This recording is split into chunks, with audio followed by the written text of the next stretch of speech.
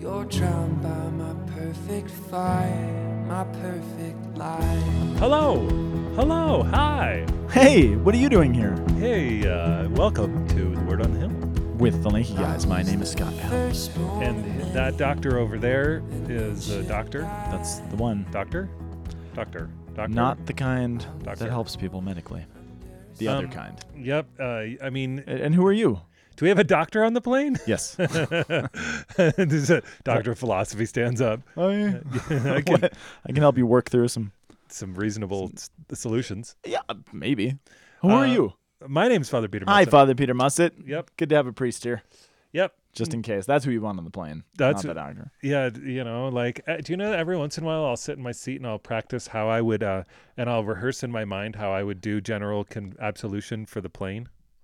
I did not know that, but Yeah, I'm thrilled that you. It's good to know that when you're on a plane, there might be a priest who's doing that.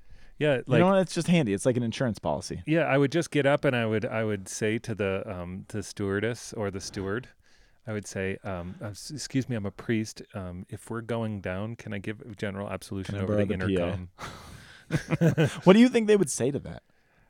I don't know. I should ask someone sometime. There's no atheists in foxholes or crashing planes.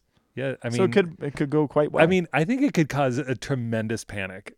Oh yeah, I mean, but you know, you got to weigh what's more important. yeah, I mean, at what point do you do it? I think. Do you know any priests who've jumped the gun on something like that? It's just turbulence, Father. Just I mean, I'm just curious. I'm just curious that because I've never heard those stories, and I Father- really want to know those stories for cocktail parties. fathers who are listening right now, if any of you know, please be in contact with us and tell us that story because Oh. I want to know all the details. And we know you're not going to say it was you, so you can tell us about your quote unquote friend priest who did this thing. jumped the gun. All right. Well, hey, we're into Pentecost here. Speaking of things falling, Let the fire fall. that's Let the fire fall. Let the fire fall. Do you if know I that didn't know better, I'd think that you were a stupid little grad. I was hanging out on the porch this morning enjoying the sunrise. The porch or the deck? The porch. The porch. And a big truck came up, and just from like the tone of the music, I couldn't make out really any notes. I knew it was praise Commercial music. truck or personal truck? Personal truck. Okay. Yeah, it was like Wow. praise music blaring from a workman's Little truck. K-Love in the morning? Little K-Love, dude. Dude, I listened to K-Love this morning coming into work. Did you? I'm not gonna lie. I confess that. Dude, when you need K-Love, you need K-Love. You know what? Amen to that. I will stand by that. And there's a lot of days I need K-Love. Yeah, dude, you just like it And actually I'm okay with that. I'm okay with admitting that. it always makes me feel a little bit holier. It as it should. It's a little good. you know? Positive and encouraging. Positive and encouraging. K-Love. All right. For Pentecost Sunday, which is it's tempting to say this is the end of the Easter season, but this is kind of the climax of the Easter season. This is the pinnacle of the Easter. Well, I don't know if it's the pinnacle because the climax would be the resurrection, I suppose. This would be the denouement. What's that? It's French? Denouement. Just pretend I don't know French. The conclusion. But not conclusion in the sense of like it's over, but like the end, the big ending. It's spoiler alert. Frodo going to the Grey Havens. Oh, I don't know why, but when you said Frodo, I thought Olaf. And I didn't know where you were going. Yeah. Olaf going to the Grey Havens along with Gandalf and Samwise. And Anna. And Elsa. Anna and Elsa. Our first reading for this week. I have not seen Frozen I 2. knew you hadn't, which is why I'm just should I- trying to should learn. I? No. Should I just like There's so many better options. Watch Cars 3 again. I have never watched Love Cars Cars 3 3. and not cried. It's I don't care who so knows. good. This is a very confessional podcast. I've Yeah, told you that's- guys a lot. Yeah, we're in Pentecost. Our first reading is from Acts. Yep. Not Body Spray. Thank you for the chapter clarification. 1, verses 1 through 11. 1 to 11. All right. Our responsorial psalm is from Psalm 104, verse 1, 24, 29 through 30, 31, and 34, with the response coming from 30. Dude, I was reading a blog the other day that was talking about how the new breviary should actually have versicles and responsicles. What blog was this? It was, there's a deep blog. It's the one guy who writes about the renewal of the liturgy of the hours. Who is it? You're It's- just killing me. I'm dying. Not if you have to pull it up. No, we don't have time. Ain't No, nobody got don't time for talk. that. Don't talk to me like All right. this. Well, while you're doing that, our second reading is coming from there's two options, and we're going to talk about 1 Corinthians chapter 12, verses 3b through 7, and then 12 through 13. Tom's Digest. It's called Tom's Digest. Tom'sDigest.wordpress.com. We waited all that time for that. Don't talk to me like this. Sorry, it's a shout out to Tom's Digest. I don't want to insult Tom's Digest. The only many person faithful on the readers. face of the planet who knows anything that's going on with the translations of the New Breviary. Fair enough. Is Yeah. that his tagline? Okay, what am I doing? Our gospel reading is coming from. You're gonna miss them all, man. Did you do the second reading? I sure did. We've never had this happen before. We have. You just didn't notice because you were looking something Okay, up. rolling the dice. Our gospel reading could come from one of two places. We'll see which one we talk about. John 20 or John 15. Yes. So what are the options? John 20, 19 to 23, or John 15, 26 to 27, 16, 25, 15. Cumbersome. They're both. It's funny. I sort of studied the first option and was really excited about it, and didn't really consider the second. Then I read the second. Well, usually it's like, there's one or the other that's like, oh, totally this one. This one connects the dots. Right. This is everything. These are both pretty darn good. Yes. And they both have a lot of something. So we'll see what happens when we get there. A lot of spicy sauce. A little spicy. A lot of Chick-fil-A sauce, which you can't get much of right now. That's not spicy though, is it? I don't know. I'm just trying to segue it's got into pickle Acts. juice in Okay, how can we get to hot fire Acts of the Apostles? it. Just like that. Speaking of fire. Oh, if you eat too much spicy stuff, you'll have tongue of fire? Okay. Sure. Okay. Pentecost. We are in Pentecost. A couple things we need to say about Pentecost, Father Peter. Okay. The primary one is this. Before Pentecost was a Christian feast, as the conclusion, climactic moment, whatever French term you used for the Easter season, it was, of course, a Jewish feast, which was also a conclusion of sorts, which is perfect. And the parallelism between the Christian feasts, the Catholic feasts, and the Jewish feasts that precede them and set the stage for them, sometimes they are so profound it almost makes me want to cry. This was one when I actually I've talked about crying twice so far on the podcast, but this was one when I actually had the pieces put together for what Pentecost was in the Old Testament mindset and saw what was happening here. I actually did tear up the first time I actually realized the fullness of what was going on, because we talk about how all of the things in Scripture point to Jesus and everything points ahead. You know, all of the old points to the new and all the new is concealed in the old and all this stuff. But this was one of them that just sounded a little obscure to me. And then I saw how deeply God had embedded this in. I was like, are you kidding me? So all that is to say, this is really cool. So here's what Pentecost was in the Old Testament, the Old Covenant. So Leviticus, I think 23, actually lays out all 7 of the Jewish feasts in which their calendar sort of revolves around, right?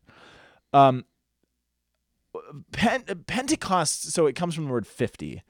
And I think the common assumption is that Pentecost comes 50 days after Easter, right? Yes. Sorry, that is true. That's absolutely true. The common assumption is exactly what you think, but there's more. Another assumption is that Pentecost there's comes more. Comes Sunday. You are killing me right now. But the other common assumption is that Pentecost comes 50 days after Passover, which is not true. Right, I know that. And the reason it doesn't come 50 days after Passover is that at Passover time, there are 3 Jewish feasts kind of smushed into one.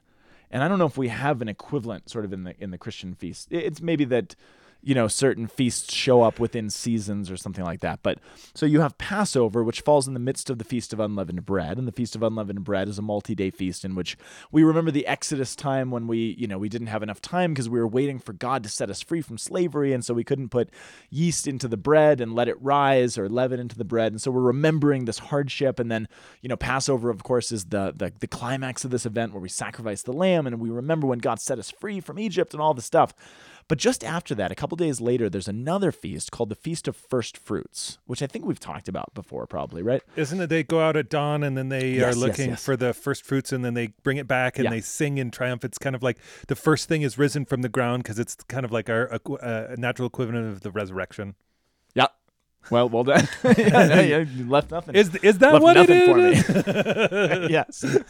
Yeah, but the reason that's important, so in according to the Leviticus 23 and the Talmud are all a little bit unclear about exactly when this feast falls, and it partially because This feast has all but been lost to history. It's not really celebrated anymore. It kind of got merged in and blended with Passover and the Feast of Unleavened Bread. So it's a particularly agrarian feast, so it's hard to quite know how to celebrate it nowadays.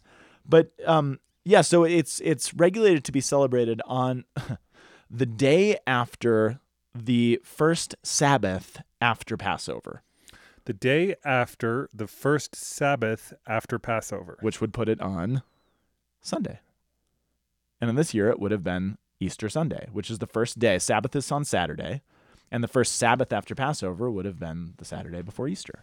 So on that morning, what was required, and you said there was little children that would camp out basically at the peripheries of the fields. And it was the time of the year when nothing had quite come out of the ground yet. The harvest hadn't started. And they would go and they would camp out. They would wait for the dawn. They would scan the field to find the first thing that came out. And when they found it, there was children called the Machama, is what the Talmud says. And we're not exactly sure who those are. Maybe the families of the priests. We're not positive, but they would run out into the field. They would dig up the first shoot of anything that they saw, and they would have this beautiful procession into Jerusalem and into the temple. And then the high priest would take this little sheaf, which was the great sign of the world coming back to life, which was the sign of what was to come. It's not the fullness; it's the first fruits, right?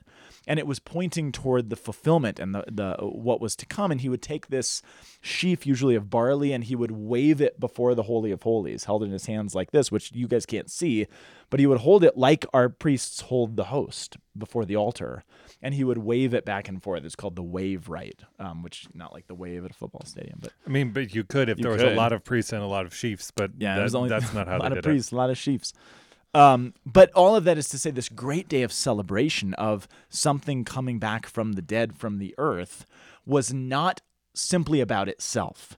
It pointed ahead 50 days to the Feast of Pentecost, when what started on the Feast of First Fruits would be brought to fruition, would be brought to conclusion in this abundant way of overabundance of crops and food and celebration and wine and bread and feasting and all this stuff that Pentecost was. So Pentecost was one of the biggest, most celebratory of all the Jewish feasts. And so the reason that the disciples are all back together is that you're required by law to go back to Jerusalem for the Feast of Pentecost. So it's like a month and a half after Easter.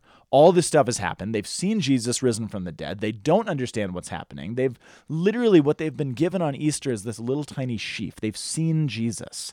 They can't quite grasp it. Remember, they can't hold on to him because he's elusive and he keeps kind of passing through walls and like going over here. And he's with them throughout these 40 days leading up to the Ascension, which was last week, 9 days ago.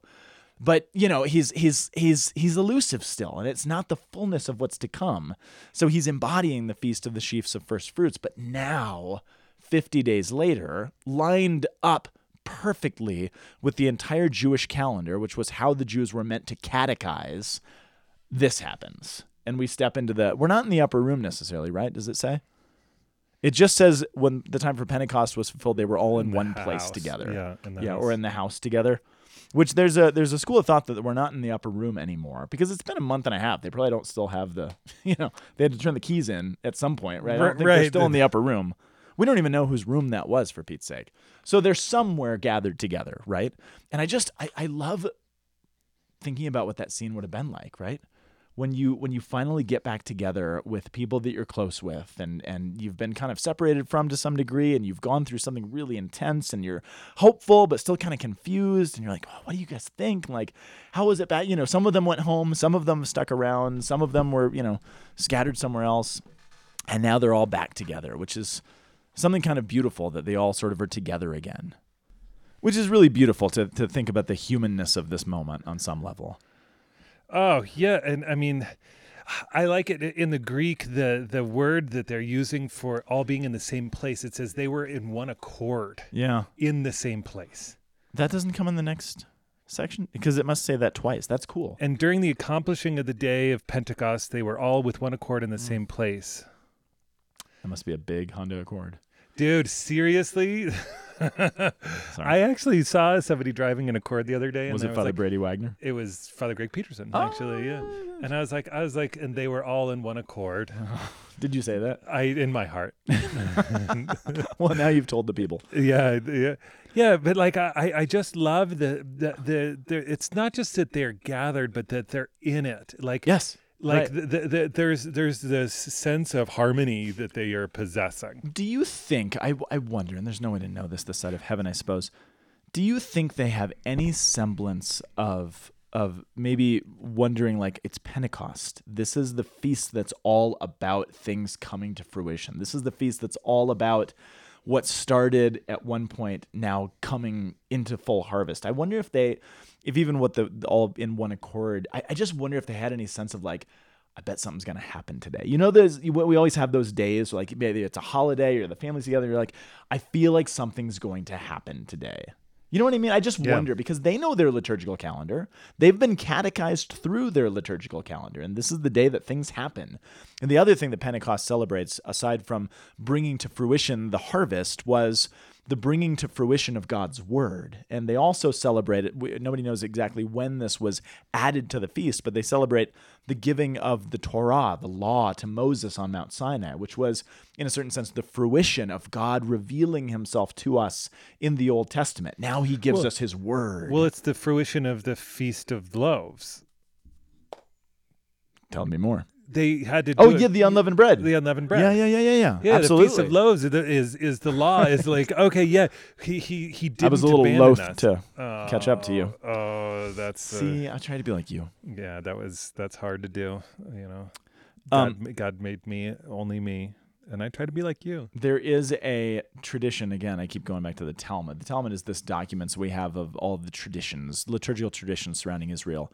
And the Talmud tells us that originally the high priest in the temple were to offer 2 loaves of barley before God, before the Holy of Holies. But some point in history, we don't know when, throughout the course of time, by the time of Jesus, the high priest would often offer 12 loaves of bread. Really? Held high in the wave ritual before the Holy of Holies, before the presence of God, as our offering back, representing, of course, the 12 tribes of Israel. Right. And so now we have the 12 apostles who are now gathered in this room among the 120 of disciples who are all there together. 12 out of 120 is a perfect tithe, which become then the offering, in a certain sense, of the church back to God, which God readily receives, activates, and then turns out into the world. So, gosh, yeah, they're together, and it gets windy. And it gets, you know, it was really interesting the way in which it sounds in Greek.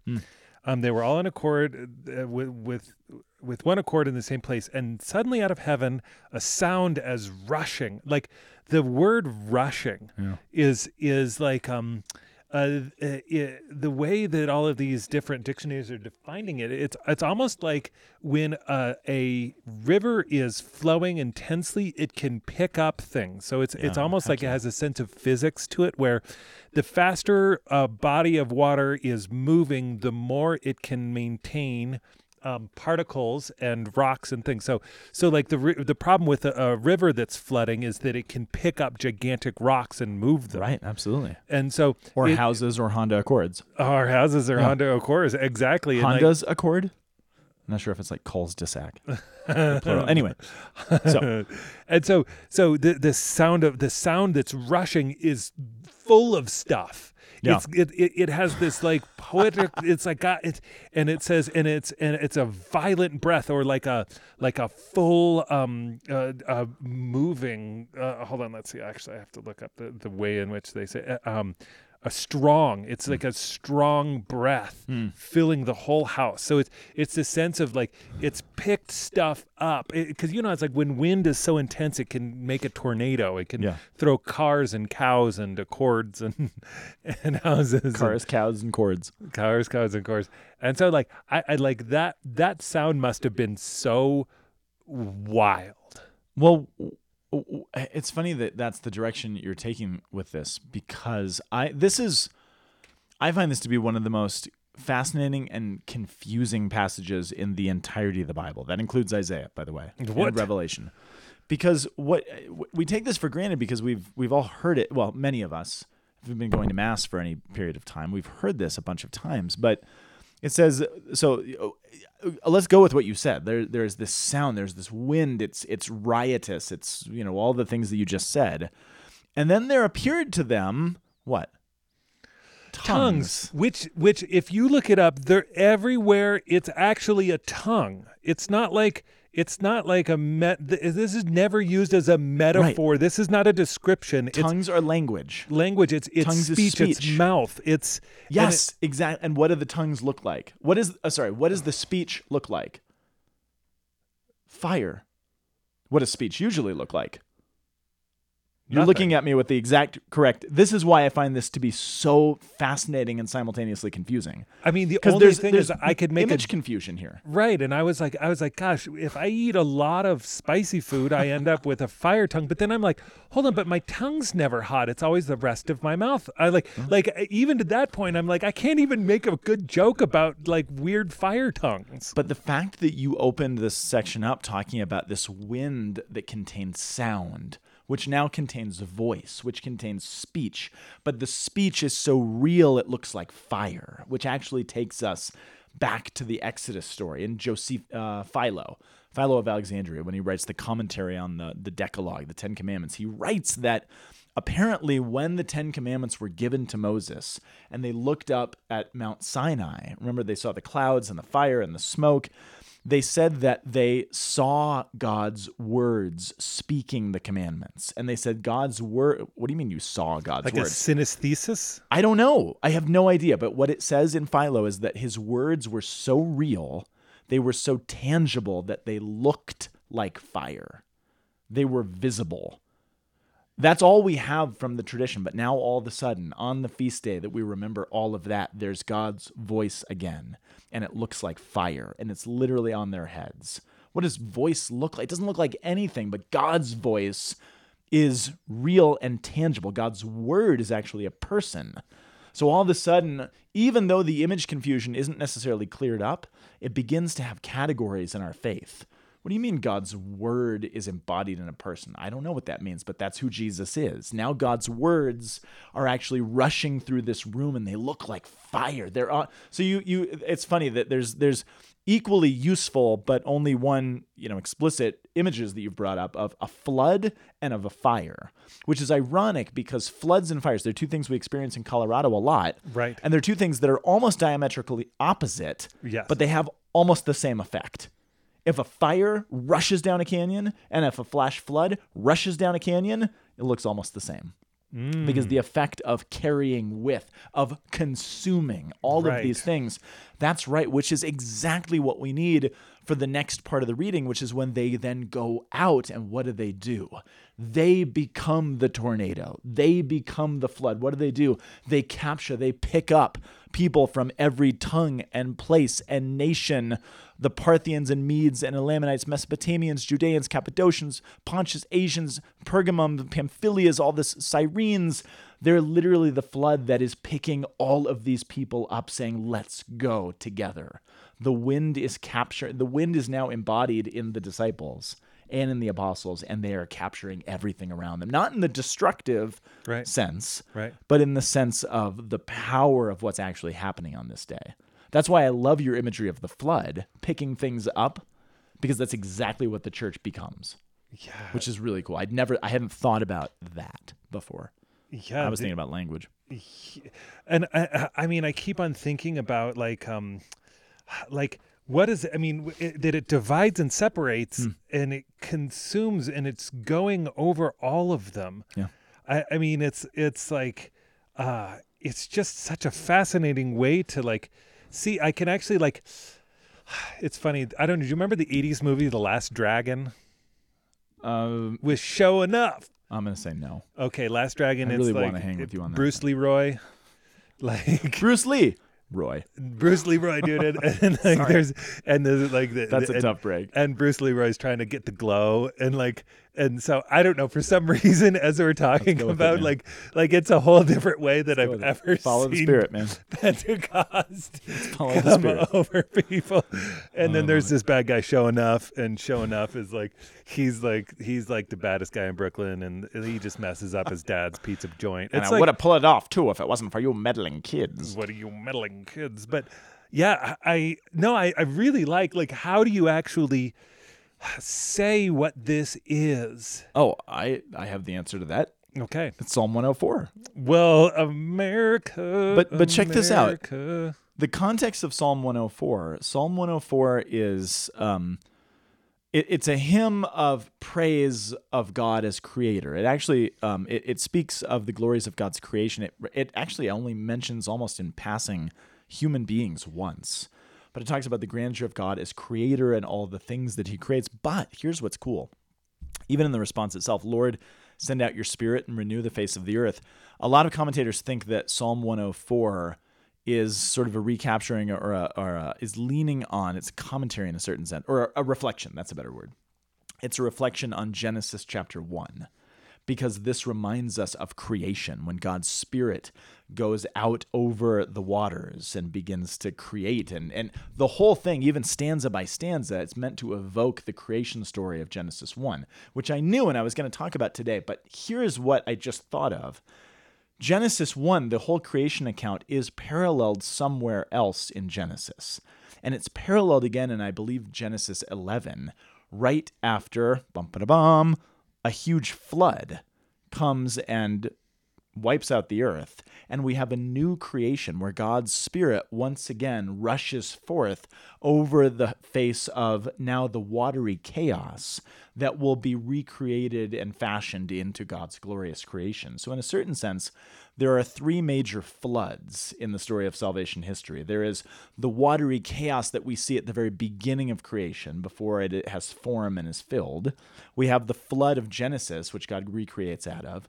And now in a certain sense, although I'm mixing my metaphors once again, we have the flood of the Holy Spirit, this mighty wind that begins to capture all of these people. Yeah. And God's Spirit is front and center, foremost, hovering over this reality every single time. So in a certain sense, Psalm 104 is giving us all of the reference points that we need for the typology to make sense of Pentecost. And then what do they do? Yeah. Which it doesn't say here, but what do they do?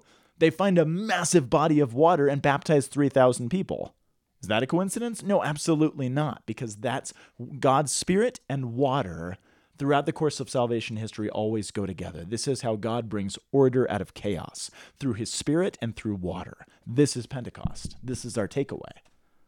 Right? Yeah. I'm just thinking out Yeah. loud, but I'm like, this is kind of cool. Yeah, it's. I keep coming back to Nathaniel Rateliff's first band, Born in the Flood. And his band is called Born in the Flood. The Night Sweats. Well, that's the new It's one. all water. Oh, that's the new one. Well, it's still water. The Night Sweats. Yeah. Oh, that's funny. Born in the Flood into the Night Sweats. I think It's a little bit of a diminishment. Of, Yeah. Well, sometimes that's the life of faith, isn't it? yeah. Go from the flood to the night sweats. I don't. This is getting weird. This is getting real weird. No, I like this. What I love is that this flood is not actually destroying what was, because God's commitment right. was to say, I will never do this. But it again is that way. destroying what was. He doesn't do it in the same way. He never says that things won't be destroyed anymore. So what is destroyed in this flood? Our sinful nature. It dies in the waters of baptism, because the waters of baptism are actually destructive. They're simply destructive to our sinful fallen nature so that we can come back to life. The flood is still wiping out what needs to be wiped out. But what's wiped out is not the good of creation. It's the evil of sin. So, I mean, Wow. just saying. Wow. Which does kind of take us into our second reading. Which is what? Which one? 1 Corinthians, let's say. Okay, not because you could do Galatians if you wanted to. You could do Galatians, but we're not going to. But if you're smart, you'll do 1 Corinthians. Oh, jeez. I'm just kidding. That's I just think it's the cleanest continuation of this narrative thread, because of the baptism. no, that's just like the icing on the cake. That's the cherry on top, man. But look at how it starts. So, by the way, 1 Corinthians, we're in chapter 12. 1 Corinthians, the problem in Corinth, fundamentally, even though there's a whole bunch of sin in Corinth, the fundamental problem is division. They're all divided, and they're rallying around different personalities. Not the Corinthians, but the church in Corinth is Right. divided among who's better, or who's aligned with who, or who follows the better teacher, and all this different stuff. And so Paul is desperately trying to reunite and make them see the not just the niceness, but the essentialness of actually being united. And in his famous section in chapter 12 about, the body, Christ is one body, but there are many parts. And if I'm a toe, then you're a toenail. And, this guy's an armpit. He only chooses the good body parts for his analogy. But, I mean, I like my armpit. armpits are fine. I don't quite see what they do, but you're getting me far. Okay, but what does he say? Brothers and sisters, no one can say Jesus is Lord except by the Holy Spirit, which I almost wonder, at least in the liturgical mind of the church, if this is a commentary, in a certain sense, an explanation of what's going on in the first reading. What's happening in the first reading? The Holy Spirit shows up. It's lit up. They're literally lit. It's like fire, and they go out and they make proclamations to all of these ethnically and linguistically divided peoples. And then all of a sudden you have 1 Corinthians. Nobody can say Jesus is Lord by the Holy Spirit. What is the Holy Spirit leading them to do in the first reading? To proclaim that Jesus is Lord, which is doing what? It's unifying these 3,000 people that will all receive baptism. Which is so interesting because the place where the word tongue is mentioned the most in Scripture is 1 Corinthians 1, 2, 3, 4, 5, 6, 7, 8, 9, 10, 11, 12, 13, 14, like 20 times. That's too many tongues. That's a lot of tongues. Yeah, no, because he's saying like, okay, what is confession? What is this? This is actually flowing as a gift of the Spirit. And then how is language used? And then how do you interpret language? And then what's these obscure languages? And who is this meant for? And how is the Holy Spirit working in this particular tongue? And he's saying at the core of this, it is for the explication of Jesus as Lord. Or simply the proclamation. It needs to be proclamation, explained. yes. But it's both. Right. Because, and I say that just because I think sometimes most of us, we just overcomplicate it a little bit. And we forget that there's a whole lot of people just waiting outside of the upper rooms of our lives that just need to be told, hey, did you know Jesus was Lord? They're like, I didn't know that. I mean, sometimes there's complications, and catechizing and evangelizing the world is difficult and it's complicated, but sometimes I think we underestimate the power of God to just walk out our doors and be able to proclaim to the people in our lives the truths of reality, with the understanding that if God so moves, he can lead them to be like, yeah, bring it on. Tell me more. Right. And that's what I think one of the things Paul is saying is that one of the things that's dividing the Corinthians is not simply personalities, not simply who they're following, but people thinking they're better than others because, well, I have this particular gift and I'm better at that thing and I'm a better prayer than you are and I have a better podcast than you do. And they're all big on these gifts. And I think in a certain sense, not to diminish the actual gifts of the Holy Spirit, which have very distinct manifestations, and I believe. But on another level, I think Paul is saying there's a pretty profound gift of the Spirit to simply give you a mouth able to proclaim that Jesus is Lord. That's not some extraordinary grace or gift that only certain people receive. That is a gift of the Holy Spirit given to every single one of us by virtue of our baptism to proclaim Jesus is Lord to the world. Don't overcomplicate it. And if God gives you other ways in which those gifts are manifest, praise be to God. But don't forget that there's a pretty fundamental gift of tongues that we all have, which is that we have a mouth to proclaim that because we are baptized. And though the body is one, it has many parts, but we all have one. Exactly. And we have 2 ears and one mouth, so we should listen twice as much as we talk. I'm just kidding. But then he also keeps giving that commentary on the first reading. For in the Spirit, we're all baptized into one body, whether we're Jews or Greeks or slaves or free Persians. You could almost keep reading in Cappadocians or Lycians or Asians or Pergamums, like all the things in the first reading. They really do parallel each other in a pretty profound way. Paul is making sense out of our access to what happened in the first reading. Which, you guys have this. Which, if we're using the flood analogy, gives us an opportunity to all drink of the one Spirit. Oh, nice. Nicely done. Yeah, see how that works? I do. And then there's a sequence. A sequence, yes, which is not scriptural, so I don't care. No, I'm just kidding. I do care. I'm just joking. That's not how that goes. Come, Holy Spirit. You're not even close. you keep reverting to let the fire fall. Yeah. So, okay, well, I wanted to talk about John 20. You wanted to talk about John 15. So, I say we start with 20, and then I can be real quick. and what I want to say about Well, 20. I just liked John 15. I was actually going to see what you were going to say. Well, I and can then say I was stuff. going to comment on what I can you were always saying. say stuff, man. Let's just say things. Okay, well, here's all I want to say about John 20. John Okay. 20 is the scene on the day of the resurrection. Yeah, it is. It's Easter Sunday. So we're kind of a flashback in the Gospel of John, earlier this month, last month. No, I mean, in terms of Pentecost. Anyway, okay. On the evening of the first day of the week, on Easter Sunday, the doors were locked. They were up in the upper room or wherever they were. They're scared. They're locked in. Everything's crazy. Their Messiah was just put to death. They're afraid that people are going to come and get them. They're afraid of the Jews. And it says Jesus, all of a sudden,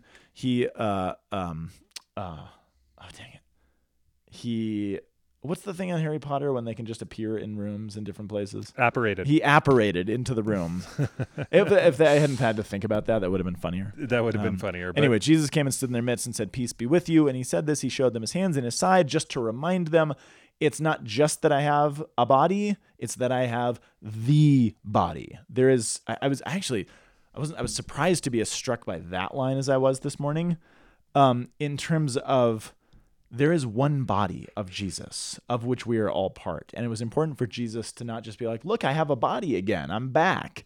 Look, I have the body, the one singular incarnate body of the Lord that walked with you, that ministered to you, that called you out of your boats, that now 2,000 years later, we still share at the Eucharistic table. One body, which is, I don't know why, I don't even know if that's making sense, but it just struck me that Jesus is very concerned with showing them it's the same one.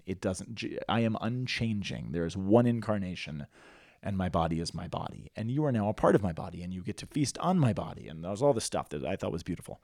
So the disciples are flipping out. They're rejoicing. And Jesus said, "Peace be with you. As the Father has sent me, so I send you." When he had said this, he breathed on them and said to them, "Receive the Holy Spirit. Whose sins you forgive are forgiven them, and whose sins you retain are retained." This is the classic, I want to say apologetic, but this is the classic sort of evidence that we would say for the gift of confession, the sacramental confession that the priests receive the authority to perform, which is they receive here. It comes to the apostles. But the other thing that I'm always confused by this, and I've never quite gotten a straight answer. Talk to me. Were the disciples baptized in water? See? Welcome to my world. I tend to think no. Because, sorry, I could let you answer. I'm sorry. I mean, I've never asked that question. I thought I've asked. Maybe I haven't. I've mulled on this many times. Once you start, I might have broken your brain, because once you start thinking about it, you're like, uh-oh. That's... Well, no, I mean, but if we actually don't have a record of it. Of course. I mean, unless part of that was the 3,000 that we actually see on the day of Pentecost. But they're doing it. They're performing them. Exactly. You don't actually have to be. That's actually part of the doctrine of the church, is that I could ask somebody else to baptize me who is unbaptized. Yeah, for sure. Well, here's why I think. But then, if they're doing that for everybody else, why would they be like, "Well, I'm exempt"? Well, here's why I think it's interesting. Well, I don't know the answer to the question, so I don't have the answer, you guys. But what happens to us here's where we can get to it. What happens to us when we're baptized? We receive the gift of the Holy Spirit, right? That's sanctifying grace. Yeah, that's what baptism is. So the reason I lean toward no, at least in the water sense, is that they receive the effects of baptism here, right? They also receive the sacramental gift of confession. But this does seem to be the most specific, explicit place where they received the gift of the Holy Spirit, which makes me wonder if this is kind of like their baptism, because that's what they receive. But then we also have Cornelius. Well, but this is later. But that's okay. So hold on to that. Okay. The reason this is important, though, and follow my train of thought, because I could be off. But if this is when they receive the Holy Spirit, which is what typically in the normal train of sacramental events happens to us at baptism. Okay. They don't stop being locked in the upper room. They don't stop being freaked out. They don't really do anything about it. They don't start hearing confessions or baptizing anybody until what? Pentecost. When the sacramental grace that they received of the Holy Spirit at this moment now becomes activated. And this is in large part because this is the first day of the week. This is Easter Sunday. Yeah, I got it. I just I had to process. You know. Oh, yeah, we're not Pentecost yet. Yeah. Like I was, and then I was like, is he talking about the Assumption? Then I'm sorry. Look at the reading. No, you probably said it. I just have a million things in my brain. So what do we have? We have the first fruits again. We go back to the Jewish liturgical calendar. And on the first day of the week, on the Feast of First Fruits, the apostles receive the first fruits of the Holy Spirit. in no way diminished. Not real. It really is the Holy Spirit given to them. But that Holy Spirit given to them on this day, which just happens to be the day of the Feast of First Fruits, will be harvested, manifested, brought to fruition on the Feast of Pentecost, which is precisely what the earth was doing, what the harvest was doing, what the liturgical calendar was doing, and what's literally happening in the hearts of the apostles, which is, of course, where the Catholic theology gets our theology of confirmation, which is a confirmation and a fruition of what happens to us at our baptism that's Right. now activated, which is why Pentecost is always sort of the classic day of confirmation, or the day that we think about our confirmation, or that we confirm people. Does that make sense? It's actually really So they are the liturgical calendar. Manifest. Right. And to go and bear fruit that will last. That Yes. fruit actually is meant to grow over time. That there's Right. that agrarian reality, and because in a certain sense they're catechized, they receive it and they don't quite know what they're doing yet. Finally, it actually so then they're sealed, which is interesting because it actually, here's another analogy. Okay. Which is the pottery analogy. Okay. So pottery is clay. You wet it down, you shape it. Then you Merry Christmas, Mr. Potter. Merry Christmas, Mr. Potter. That was running in my head. So it's the first. So what happens is you bisque fire. So a bisque fire is the first hardening. Okay. But then what ends up happening is that you actually have to glaze. You have to decorate. You do it. You let it prepare, and then you actually have to do a high fire. You actually have a second firing, which then, because the bisque fire, it's still porous. It's actually very breakable. And so until the second high firing, which then it becomes impermeable, it is actually able to bear water. It's actually able to be sealed. It's actually useful after its second firing. The bisque. No, after the second bisque. Yeah, you could put bisque in I was gonna- after the bisque and the high fire. But you can't put bisque in at the bisque. baguette to dip in it. Yeah, exactly. In your bisque. Okay. Anyway. Yeah, no, that's cool. That's really That's beautiful. really cool. But then there's this whole preparation in this catechesis for this thing that's given Yes. until finally then you're activated. It's kind of like seminary. Well, yeah, totally. It's like Totally right. the 40 days and 40 days until the ascension, and then the 9 days, and then you do your silent retreat until you actually get ordained, and then the church is ordained to actually do its ministry. And then you can go to work. Then you can go to work with your oil, your wheat, and your grapes. Yeah, and your water. Your water. That's the other element that's always Yeah. present in all these feasts. Mikvah baths. Well, yeah, or that's the baptism of the first reading. Oh yeah, the baptism, Yeah. born in the flood. Yeah, dude. Well, you guys, thank you. We want to let you know the results Yes, of yes. our I meant to say it at the beginning. I forgot. of our tremendous live podcast. We met our goal. You guys, We exceeded our goal. Sorry, you guys exceeded our goal. yeah, So thank you. thank you, and you guys, thank you so much for your profound outpouring of love for my ordination and Yeah, my praise congratulations of being 15 years in, and it really those blessings and those prayers make an absolute difference in my life, like I cannot tell you. So. I just am so thankful, and I'm thankful for your generosity. Some of you, extraordinary generosity, and some of you, extraordinary generosity in ways that we actually don't know because of this tremendous sacrifice you made to be able to actually support us. So Yes. it helps us to remember that there's not just a couple of cats out there that accidentally stepped on the keyboard. and that you guys are just actually cool cats who have decided to listen on your runs, doing your laundry, Walking taking your cat. notes, walking your cat, Changing the litter box. yep, milking the cats, all those Okay, sorts of now things. we've taken a turn. It's like you guys are absolutely wonderful. So thank you for the goal. It continues to allow us to do new things, Yes. to reach more people, and to continue the work of the gospel and the spreading of this beautiful word that tells people what their destiny really is, and to Amen. to lift up bishops, to lift up priests, to lift up your friends, and to lift up yourself, and Amen. and to praise and glorify and magnify Jesus Christ and all of his angels and saints unto eternity, unto eternity. I mean, Now and forever. amen. So we love you guys. You went full liturgical on that. All right. We'll see you next week, you guys. Okay. Happy Pentecost. God bless you. The Word on the Hill podcast is a production of the Aquinas Institute for Catholic Thought here in beautiful Boulder, Colorado. You can find us online at www.thomascenter.org/AICT. If you like this podcast, please rate and review us on iTunes or your podcast app of choice. That is the way that we can grow and get the word out to more people. Thank you so much for listening, and we will see you next week.